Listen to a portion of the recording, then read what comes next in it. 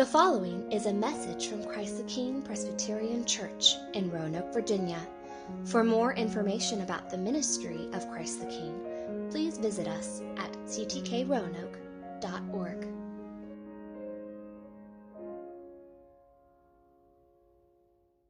Well, good morning. Good morning. Welcome to Christ the King. For those of you who don't know me, my name is Penny, and I'm the senior pastor here, and it is great to be with you. If you are a guest or a visitor, welcome. You are joining us in the midst of a sermon series in the book of Romans, and we are in Romans chapter 15 this morning, Romans chapter 15. So if you have a Bible, you can turn to Romans 15. If you don't have a Bible, there are Bibles in the chairs in front of you, and we'll project the passage in just a moment on the screens. You can follow along there. But as we've been going through the book of Romans, if you remember from a few weeks ago, if you were with us, I mentioned that there are commentators and theologians who argue that we could break up Romans into two main categories. There's obviously subcategories and smaller ways we could outline the book, but there are two main categories. The first is chapters 1 through 11 that deal primarily, not exclusively, but focus on our doctrine, on theology, on what we believe. And then chapters 12 through 16 focus, not exclusively, but primarily on what we are to do in light of what we believe. So it's kind of what we believe and what we do.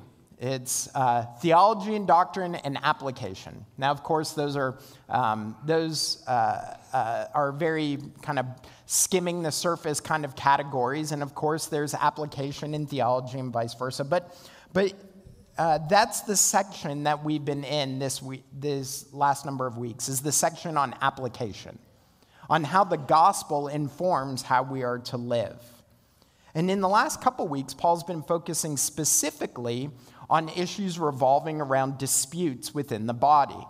When disputable matters arise, not things of first priority, but secondary or third priority, how are we to live?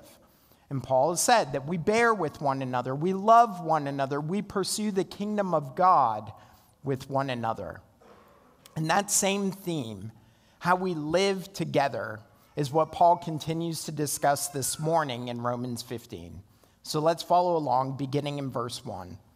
Paul writes, "We who are strong have an obligation to bear with the failings of the weak and not to please ourselves. Let each of us please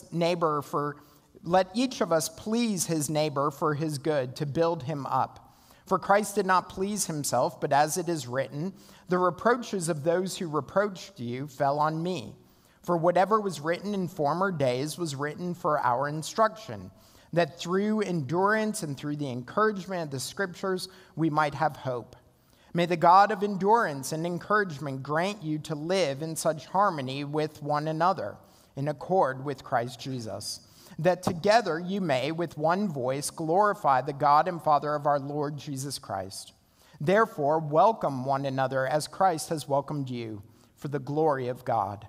For I tell you that Christ became a servant to the circumcised to show God's truthfulness, in order to confirm the promises given to the patriarchs, and in order that the Gentiles might glorify God for his mercy. As it is written, therefore I will praise you among the Gentiles and sing to your name. And again it is said, rejoice, O Gentiles, with his people. And again, praise the Lord, all you Gentiles, and let all the peoples extol him.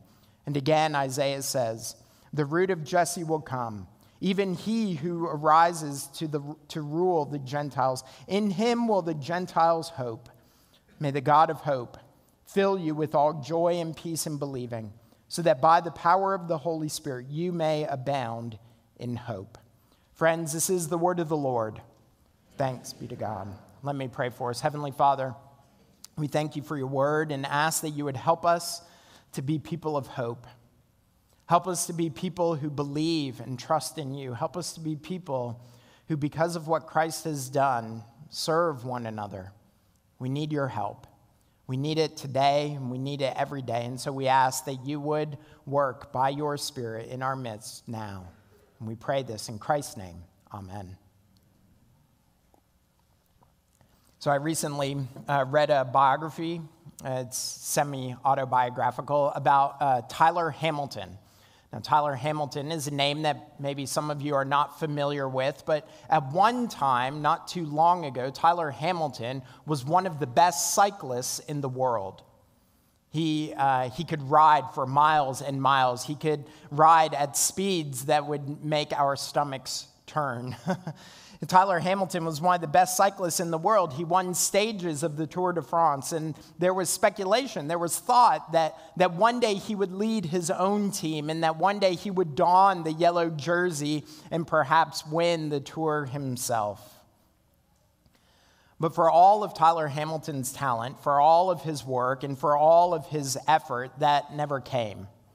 You see, because for the most of his career, Tyler Hamilton didn't lead a cycling team. No, he rode on U.S. Postal Team. A U.S. Postal Team had a leader. His name was Lance Armstrong. I imagine you've heard of that name.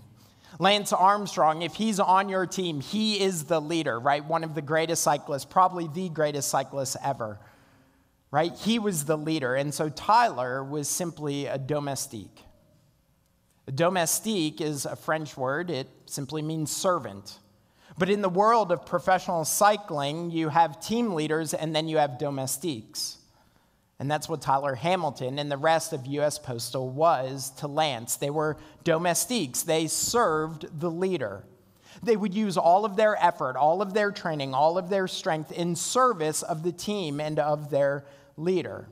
And so in a race, when it was time to push the other team to the point of exhaustion so that the team leader, your team leader, would one day win, would eventually win, it was the domestiques who used all their energy.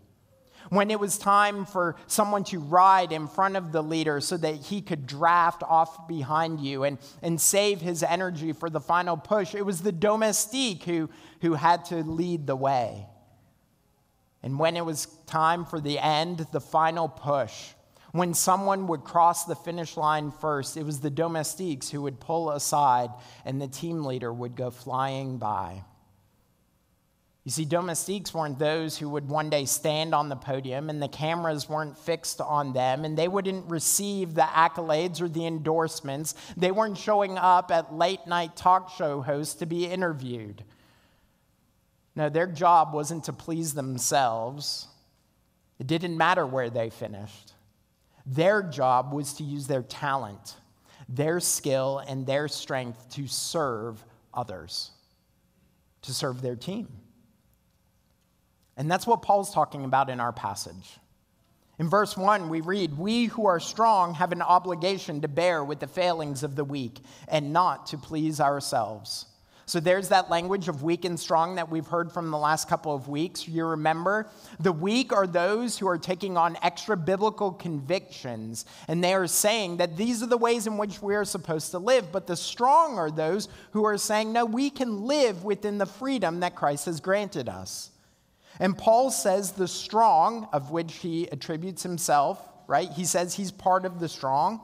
We have an obligation to the weak.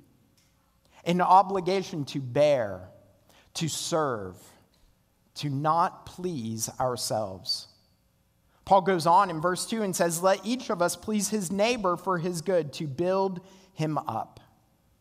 You see, what Paul's telling us is that we're to be those people who, for the sake of the weak and for the sake of our neighbor, we don't please ourselves, but instead we serve our neighbor and we serve the weak. That we are to be domestiques. Now, why would we do this? I mean, why would we spend time not seeking to please ourselves? Why would we set aside our desires and our own pleasures and instead serve others? Why would we do this? Well, Paul tells us the reason. The reason we serve the weak and we serve our neighbor and we serve one another is because this is how Christ has served us. Did you see it in verse 3? "For Christ did not please himself, but as it is written, the reproaches of those who reproached you fell on me." And then later in verses 7 through 8, he says, "Welcome one another as Christ has welcomed you for the glory of God. For I tell you that Christ became a servant to the circumcised. So you hear it, right? Christ didn't please himself. Instead, we know what Christ did, right? He bore the mistreatments of man. He endured beatings. He was mocked and even crucified. He didn't please himself, but instead he became a servant to the weak. He became a servant to us. Right? Jesus says in Mark chapter 10 that he came not to be served, but to serve and to give his life as a ransom for many. That's what he did for us. That Jesus lived the life we could not live, and he died in our place. He died the death that we deserved. He did it so that we would be received and accepted as his people. Right? In verse 7, we're told that we are welcomed. We are to welcome others as we have been welcomed. In that language of welcome, it means to receive or to be accepted. It's a welcoming of camaraderie or friendship. And that's what Christ has done. He's welcomed us, accepted us, received us into his people. And it's not because of anything that we've done. It's not because we're deserving, right? It's our reproaches that he took upon himself. No, he receives and accepts us because of what he has done. Christ the strong served us, the weak. And not just us, but the nations, right? Later on in verses 9 through 12, we have these Old Testament quotes. We'll talk about them a little bit more later, but in these verses, what we're seeing is that this service of Christ wasn't just for the circumcised, not just for the Jew, though it was, but also for the nations, for the Gentiles, for those who had never heard the promises of God. Jesus would go and give his life for them, for us.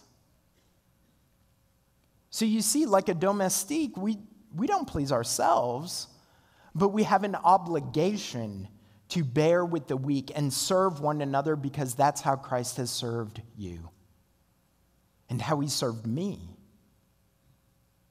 Now that sounds wonderful, right? I mean, that sounds great. It's a beautiful vision, right? Christ serves us, we serve others. It's a beautiful, like, kind of pay it forward sort of idea, though, true and good and right, all those sorts of things. But the question then kind of starts to build in our hearts and minds, well, where is this ability going to come from? Because the truth is that when we're honest with ourselves, we want to please ourselves, don't we? I mean, like when we imagine, the coming days, when we daydream and think about our futures, right? And about the weeks and the months and the years ahead, we think about the things that are going to please us, don't we? The vacations we're going to take, the job that will be offered, right? The house that maybe we'll build, all the different things and things that aren't bad in of themselves, but very rarely are we dreaming and imagining not pleasing ourselves, right? I mean, I don't. We don't think about not serving our own desires and wants and comforts. Now, when we look at our hearts, we don't see much hope for the ability to live like this, do we? So how are we going to be enabled to live like this? Is this just Jesus saying, Paul saying, hey, go do this, but really you can't do it, so don't worry about, wink, wink, nudge, nudge? No, of course not. So where will this enablement come from? Where does hope of a life lived like this come from? Well, Paul tells us, we are enabled to live as servants to one another through God's word and his spirit. Right? In verse 4, we see, for whatever was written in former days was written for our instruction, that through endurance and through the encouragement of the scriptures, we might have hope. What Paul's telling us there is that all of God's word is a benefit to us. All of God's word instructs and informs how we are to live. All of God's word. Not just the Pauline epistles, not just the Gospels, all of it. Because did you see what he said? What was written in the former days. So remember, when Paul's writing, the New Testament's still being formed, right? It's still being accumulated, it's still being written. So he may, even when he's writing Romans, may not have had access yet to 1 Peter or 2 Peter or Jude, right? Some of these books. So when he refers to what was written in the former days, he's talking about the Old Testament primarily. And what he's telling us is that the Old Testament, the historical books, the Psalms and wisdom literature, the prophets, the epistles, as well as the Gospels, as well as what Paul wrote, that they are all for our benefit. That what God has given us in his word is for our instruction. And so if we need enablement and strength to know what it means to serve and how to serve, the first place we look is his word. Because it's in his word that he instructs us. This call to serve one another, it comes from his word. And his word instructs and strengthens us to live this way. It's his word that enables us to endure and persevere and encourage us to live as people of hope, people who serve. But it's not just God's word, it's also his Spirit. We see it at the end of our passage. May the God of hope fill you with all joy and peace in believing, so that by the power of the Holy Spirit you may abound in hope. Now, hope doesn't simply increase because we will it to increase. Like, joy doesn't come just because we wake up in the morning and say, let's be joyful, right? Let's be happy, right? It doesn't grow by our own strength. No, these things abound through the power of the Spirit. The Spirit working in our lives. So how do we know if it's the Spirit working or us? I mean, that's the question, right? And so if you want the answer, you can come to Sunday school class. We're teaching on the Holy Spirit, but for now, to give a little teaser. The way that we know if it's the Spirit and not us, the way that we know that it's the Spirit leading is we look to God's Word. Because God's Word and instruction, it encourages us, it helps us to endure, and so the working of the Spirit will always be in alignment with God's Word. The working of his Spirit will always be in alignment with his word. They will not contradict each other. So if you're thinking, I just have this amazing, powerful, overwhelmingly strong desire to steal, to gossip, to lie, to commit adultery, it doesn't matter how strong that is. It doesn't matter how powerful that desire is. That is not from the Spirit. It is not from the Spirit because it is not in line with Scripture. God's Spirit will never call you to do something contrary to his word. And so if you're wondering if that prompting, if that moving is of the Spirit, you look to his word. You look to his word. And if they're in alignment, then you can have confidence that it is the Spirit that is working and moving. So we look at Scripture, but we also look at our lives. And as we look at our lives, we see the Spirit's work in us, don't we? Right? We see growth in joy and peace and hope. These things are evidence of God's work, of his Spirit in us. And we don't just look at ourselves over the course of time, right? We look at ourselves, or just in a moment, but over the course of time. Because it's over the course of time that we see God's Spirit working in us, changing us, reforming us into the image of Christ. Right? I mean, think about it like this. If you were to look, everyone who has children younger than like 18, you know your children are growing, right? We know that they're growing. And so you want to watch them grow, right? So to watch them grow, to observe this, you don't just sit there and stare at them for hours upon hours, day after day after day, right? Like that would be weird and make your children feel very uncomfortable, right? Don't do that, children. You can thank me later. That would be very strange. It'd be very uncomfortable for your children, and you won't even see their growth, right? Because growth doesn't take place like that. They don't grow 6 inches in a minute and a half. It's incremental. It's slow, right? To see their growth, you have to put them against the wall, and you see all those marks that you've drawn to measure their growth, and you can look at them and go, wow, look how much you've grown over the last year, right? Well, it's the same with us, right? If we want to see the Spirit's work in our life, we look back over the last month or year or 10 years, and we see people who were once angry, who are now joyful. People who were once self-righteous, who are now gracious. People who once despised others, who are now loving. That change in us is evidence of the Spirit's work. And so if you see that change, you look at your own life and you see joy and peace and hope increasing, you can count on the fact that that is the Spirit at work. The Spirit at work in our individual lives, but also the Spirit at work in our corporate lives. Because we are not just supposed to be individuals who are relying and enabled by the power of the Holy Spirit to live like this, but we are to be a corporate body who is doing it. And what's amazing about this, y'all, is that God, when he calls us to live a certain way, he equips us with what we need to live that way. He doesn't say, hey, go serve one another, go give of yourselves for one another, go bear with your neighbor and the weak, and then he steps back and says, do your best. No, he enables us and equips us. When he calls us to do something, when he calls us to live a particular way, he gives us what we need to live that way. He gives his word and his Spirit so that we would be enabled to live as people of service. And the result of this is that we would live in unity and worship.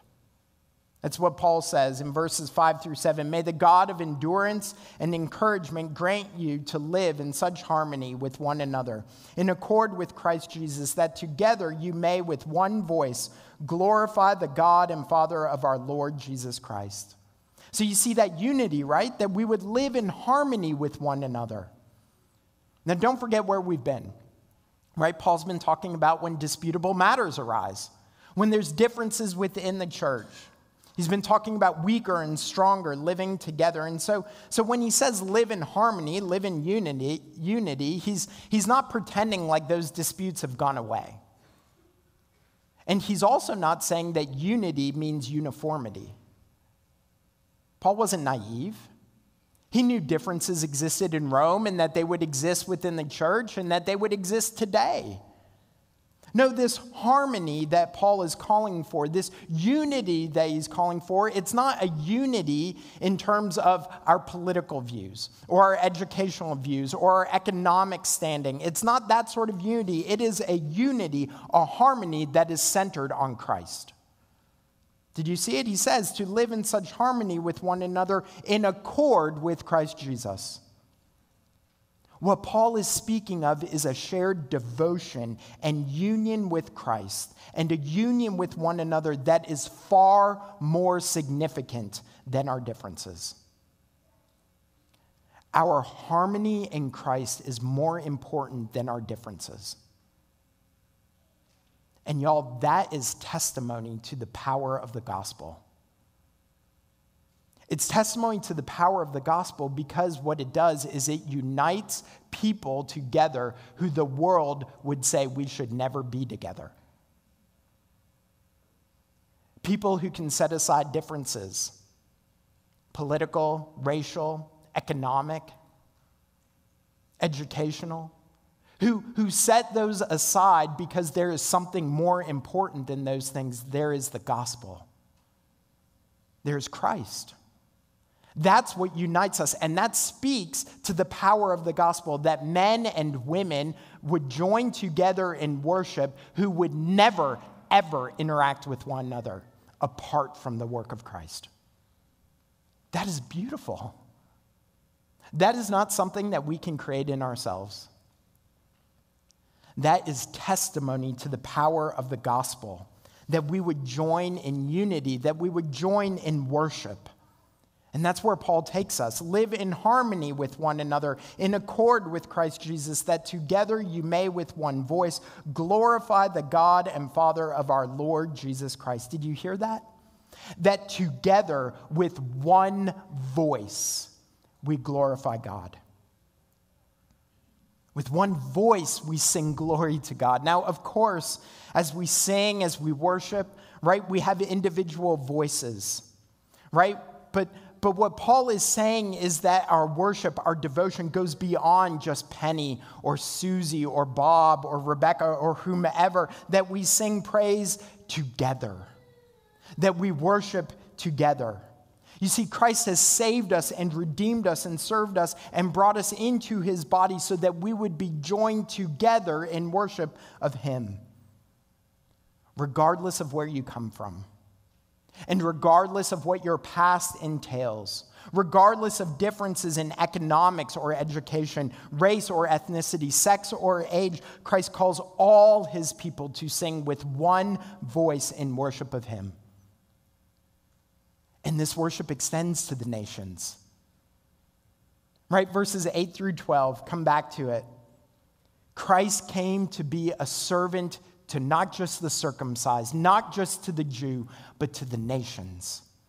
Right? Paul quotes the historical books in verse 9. Therefore I will praise you among the Gentiles and sing to your name. The Psalms in verse 11. Praise the Lord, all you Gentiles, and let all the peoples extol him. And the prophets in verse 12. The root of Jesse will come, even he who arises to rule the Gentiles. In him will the Gentiles hope. You see, Paul is telling us that God's plan has always been to unite together a people from every tribe and tongue and nation and land and ethnicity, to unite us together in worship of Christ. And that's what he's doing. Christ has served not just the Jew, but the Gentile. He has served the sinner and the saint. He has drawn all his people together that we would be united in worship of him. And because he has done this, because he has served us in this way, we take that title Domestique upon ourselves. Our job is not to please ourselves, but our job is to use our skill and our abilities and our strength in service of others. And every single Sunday, we have a chance to embody this again. Every single Sunday, we gather again together and to be reminded of this truth, because when we leave these doors, it is easy for us to forget. It is easy for us to think that we are simply to please ourselves, but every Sunday we return and we see a small expression of this lived out as we are united together in worship of the one who served us, who also enables us to serve one another. Amen. Let's pray. Heavenly Father, we do thank you. Thank you that you have sent Jesus to serve your people. For you, Lord Jesus, came not to be served, but to serve, and to give your life as a ransom for many. And so we thank you, and we rejoice that we are counted as the many, that we are the people that you have served. And so we come before you humbly and ask, make us people who serve. Teach us not to please ourselves, but to seek to give of ourselves for our neighbor and for one another, so that your name would be glorified, so that we would testify to the power of your gospel, and that your name would be made known in all the earth. Do this, we pray, in Christ's name. And God's people said together, Amen.